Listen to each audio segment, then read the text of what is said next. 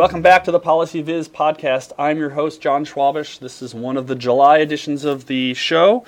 Thanks for listening. I'm here today with Aron Pilhofer from The Guardian in the UK. Aron, welcome to the show. Thank you. Thanks Glad to be here. Thanks for coming on. Really excited to have you. I think there's a lot for us to talk about, so let's just jump right in. I would guess a lot of people know you from your work at the New York Times, and now you've jumped across the Atlantic to The Guardian. You want to talk a little bit about the sort of things that you've been working on at The Guardian since you moved over? Sure. So I was at the Times for 9 years and worked in various capacities. I got there as a reporter, actually, and then ended up running a technology team, a combined technology team of about 20 developers and social media community and newsroom analytics. But I came over to The Guardian in August of last year with a slightly larger portfolio. Created a team here called Guardian Visuals, basically modeled after National Public Radio's visuals team. That kind of brings together, as I like to say, sort of all the raw materials of visual journalism on one desk, which is really, really important today as you're trying to do innovative digital journalism. I also run social and community for a few more weeks until Mary Hamilton, an amazing editor, comes back to London to take over in a couple weeks. And I started an analytics team here as well in the newsroom. So that's kind of what I'm doing. So the whole graphics team is under your thumb. Yeah, that sounds really highfalutin, but it's not that many people. I mean, it's at the Times I had 20 developers. The graphics team in total was probably 50 people. Uh-huh. We had a multimedia team for a while of 5. We had a video unit that's now ballooned to like 75 back in the day at the New York Times. So. A photo desk that went on for days. We do not have those kinds of resources here at The Guardian. So the total team on visuals is probably 40, 45. About half of that is the photo desk, and the other half is a combination of developers, designers, motion graphic artists, just sort of a range of very, very talented visual journalists. So when you are building all these different platforms and tools with the graphics for the print version of the newspaper, and then the online, both static and interactive. Let's focus on the online. What are the things that you find work well in terms of trying to engage readers in a deeper way? Yeah, so back in the day, we started building a lot of sort of standalone, what I might even call sort of destination interactives, and these are sort of big, meaty, impressive. Data-driven things that you would browse to and then experience and then browse away. Mm-hmm. And over time, I think we realized that approach doesn't really work that well, except in some very specific cases. It's hard to carry a piece of journalism or to carry a story exclusively with data viz. Data viz, visualization, interaction, to me, in a lot of cases, it's better if it just sort of complements or adds to a piece of journalism, and particularly when it's presented in context or sort of organically within the piece of journalism. So what we've been doing more and more is weaving the sort of interactive elements into a narrative. Mm-hmm. And are there certain elements that you find work well with certain? I mean, are you able to assess what elements work with certain types of readers versus other types of readers? Are there social aspects of data visualization that you find work well? I know that the Upshot at the Times is doing more and more of these. What I think I'm calling social viz, where people sort of play with the visualization and see how they sit relative to others. Are you finding similar sorts of things with your readers? Yeah, absolutely. And in fact, I think some of the work that Upshot's doing in that area is actually kind of leading the industry. LA Times is doing some similar things, or has done in the past. The St. Petersburg Times, now the Tampa Times has done some of that work in the past of sort of finding ways to use to create interactives that can be highly customized or highly personalized, and to sort of find yourself in the data. And the project I think you're talking about in Upshot is a great example of that. So you were it would allow you to it would actually kind of rewrite the story based on geography and what geography was relevant to you. We've tried to do some of that, and we did it in particular around the election. So around the election, it's a very local. The UK it's a really interesting election system for a variety of reasons. I obviously had to. There was both a referendum, on Scotland, and then a national election within my first 6 months. So I had a crash course in parliamentary politics once I got here. But it's really interesting because races are both local and national, and there's really nothing in between. And so, what's relevant to a particular reader in any given moment is very much dependent on, what's going on, right? So their local election is super relevant at one particular part of the evening, and then the national election is super relevant at another part of the evening. Mm-hmm. And so we tried to create an interactive that would allow you, again, to sort of personalize it, find yourself in the data, find what's relevant to you. So that, to me, as a design pattern, that's a super, super important, it's kind of key with those kinds of interactions. And have you found any difference between the UK audience and the New York Times audience in the US? The Guardian itself it definitely does have a different audience. Yeah. In many cases, in many ways, they are similar. It's safe to say that both readers of the New York Times and the Guardian kind of tend to skew left of center, no doubt about that. Mm-hmm. The main difference is that the Guardian has an audience that is far more global than the New York Times. So the Times was about 75% US and about 25%, 25 to 30% non-US, and even that's a bit misleading because a big chunk of the non-US is actually Canada. So you're talking about a very big North American audience compared to the rest of the world. The Guardian is about a third the UK, about a third the US, and about a third the rest of the world, which includes Europe and India, Africa, South America, Central America, and so forth. And so given that, our audience, I think, we have to think in terms of a global audience. We can't be too UK centric in the things that we do. Obviously, UK election, But even there, we produced prior to the election, we produced a motion graphic that we called sort of the British election for non-Brits as a way of sort of. Because we knew this was, we did the election, and we also did the referendum, the Scottish referendum, same concept for non-Brits, because we knew that at some point this was going to be a news story that would have sort of global interest. Right. It might be a day ahead of time, but at some point someone was going to be, looking for that kind of information, and that motion graphic, particularly the one on Scotland, did incredibly well, traveled incredibly well on social. Right. So when you are putting these sorts of things out for the election or for whatever, how are you measuring success? You just mentioned, it did well on social, but what are the sorts of metrics that you're using to measure, to figure out whether these visualizations or stories, let's say stories more generally, are successful? Yeah, so I look at success on different levels. So right now, I would say the tools that we have in newsrooms to sort of measure success, I think are fairly rudimentary, and that's a big part of why I created this analytics team, is to help us kind of become a little more sophisticated in how we think about and measure success. So one of the absolute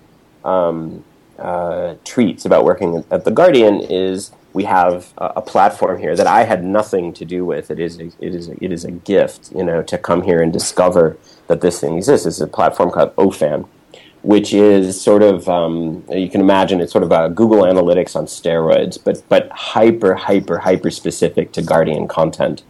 And so any reporter, any journalist in the newsroom at any time can log on to OFAN and see, incredibly detailed, up to the second sort of analytics about content, where traffic's coming to, where it's coming from. We recently implemented Medium's, is it Medium or Upworthy? I think it's Upworthy, actually, the total reading time. They've developed kind of what I call a meta metric, which is how much time are people reading on their site? Not how many page views, not how many uniques. It's like total reading time.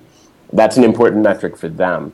We bake that into OFAN. So for us, as we're looking at a piece of visual journalism, we look at all kinds of things. We look at the obvious ones, page views, uniques, but we also look at referrals. We also look at median attention time, and that can be a really important indicator of engagement. So as an example, a lot of the pieces we produce get a ton of page views, but if the median attention time is 30 seconds, that indicates to me that the piece, received it, was the reach was significant, but the engagement was fairly low. Yeah. A piece we put out about a week and a half ago about the American Civil War, the median attention time was over 3 minutes, which is astounding, just mind-boggling by web standards. And even though that piece ended up getting, 250,000 page views or thereabouts, that kind of attention time says to me, well, that was a piece that people engaged with very deeply. Where I want to get to is sort of the next level, where you can look at things like scroll depth. You can look at things like the individual elements of an interactive. In that case, we sort of came up with a new UI for scrubbing between a historical photo and a modern picture of that same location. Right. And, using, and we would want to sort of add some instrumentation to be able to measure whether people are engaging with those individual UI elements. And that would tell us a lot about success or failure there, as well as A/B testing, which we do not do at this point, but we absolutely need to start doing. We have a framework for doing it. So I think by the end of middle next year, I would say that we would have much of this in place. Right. Now, a lot of the metrics you just mentioned are readers coming on, how much time they spend interacting with the story or with the visualization. What about sort of direct communication with the reader? So using the comments, the comment boxes, allowing people to sort of chime in. Do you sort of measure those, and do the writers or the visual folks try to interact with the readers in any way after the stories or the visualization's been put out? I think in some fairly limited ways we do, but I don't. I think if you were to ask me what is the one sort of area of storytelling, of news gathering, and particularly in a digital environment, that is the most explored, underutilized, it's community. And again, I was lucky when I got here. The Guardian has a platform called Guardian Witness, which is a platform for reader interaction. It's the back end technology is pretty straightforward. It's a system that allows you to upload a text, a story, a comment, whatever it is, image or images. You could also upload video, and we've used it in a fairly, I would say, basic and fairly highly templated ways, sunsets, send us pictures of food, things like that. We've used it in some cases for news gathering, but nothing too sophisticated. But I think it's like platforms like that where you're really scratching just the surface of what's possible. And so right before the election, we used Witness and some other tools to create I think a pretty beautiful piece of journalism, which was called 100 Voices, Immigrants, 100 Voices. And immigration here is a huge issue.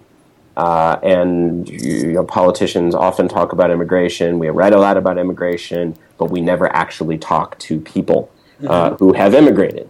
And so the idea here was to create a sort of what I like to call a sort of collaborative piece of journalism along with our readers who happen to also have immigrated. And it ended up being a really beautiful piece, highly edited. I mean, we edit it just like you would edit any piece of journalism, but the raw material was provided by readers. It was images and stories, and it turned out pretty amazing. We just did another one around the crisis in Greece, and we have another one queued up in a couple of weeks. And so, to me, the more we can do along these lines, and the more advanced, the further you can go with this, I think the better. Yeah. And when it comes to sort of the traditional comments, people read a story and they end up commenting. Are you, I guess, managing or curating those comments? Are you moving them up or down the queue so that certain comments get more attention? Nick Diakopoulos was on the show a few weeks ago talking about sort of the algorithms that news agencies use. Does The Guardian use similar sorts of approaches to do that? To my knowledge, we don't. The comment system, I think, here is a fairly traditional comment system where it's more or less sortable by newest, oldest, and so forth.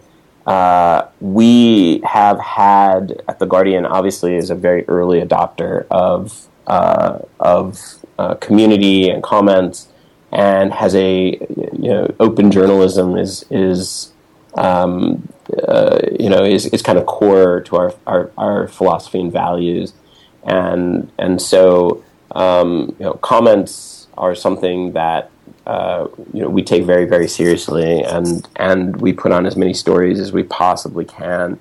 We have not, to my knowledge, done a ton algorithmically to surface comments, in ways that might make them, more relevant to particular readers or something like that. That is something I am very, very, very interested in, because I do think it is. I do think there is an interesting way to. I think there are more interesting ways to surface those kinds of to surface relevant comments than the ways we have, which is newest, oldest, most recommended, things, editors' picks, things like that. Yeah.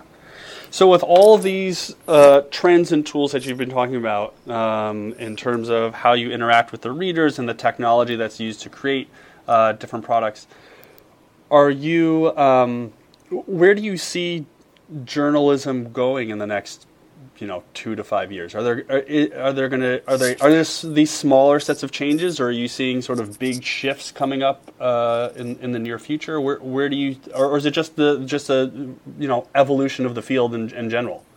Well, I think it's a combination of all of those. Mm-hmm. I would say though that if I can't speak for other news organizations, but I would say that the areas I think The Guardian that are consistent with our values and that fits kind of our model of storytelling and our approach to journalism, I would say you will see far more collaborative pieces of journalism. You'll see a lot more engagement with readers. You'll see a lot more of that sort of seamlessly brought into our reporting, ideally even informing our reporting in ways that you may not even ultimately, as a reader, even know. We have a very, very smart, very large audience, and as Dan Gilmore pointed out many, many years ago, that collectively our audience is a lot smarter than we are, and why news organizations are not taking advantage of this, given all the tools that are now available to us to do this at scale, is really beyond me. Right. Beyond that, The Guardian also, and this is one huge difference between my last newsroom and this one, The Guardian, like many UK news organizations, does occasionally campaign. We launched a climate change project a few months ago, about 6 months ago, right around when Alan Rusbridger, who's our editor here for 20 years, a little bit after he decided to step down. It ended up being his last sort of big project. But as part of that, we gathered 280,000, I believe, signatures on a petition. We ran a campaign around divestment, and with that community that we've sort of built around the campaign and around the issue of climate change more broadly, I think what you'll see over time is more and more collaborative journalism with our readers, and so I think this is where I think it is all going. At least here, I hope that's where it's all going. Yeah. Well, really interesting. I'm excited to see what you and your teams come up with, and excited to hear about the sort of assessments you guys can do on the work you're doing. So thanks so much for coming on the show, Aaron. I appreciate it. Yeah, no problem. And thanks, everyone, for listening. Again, if you have questions or comments, send an email or hit me up on Twitter or visit the site at PolicyViz.com. And I am John Schwabish, and this has been the PolicyViz podcast. Thanks for listening.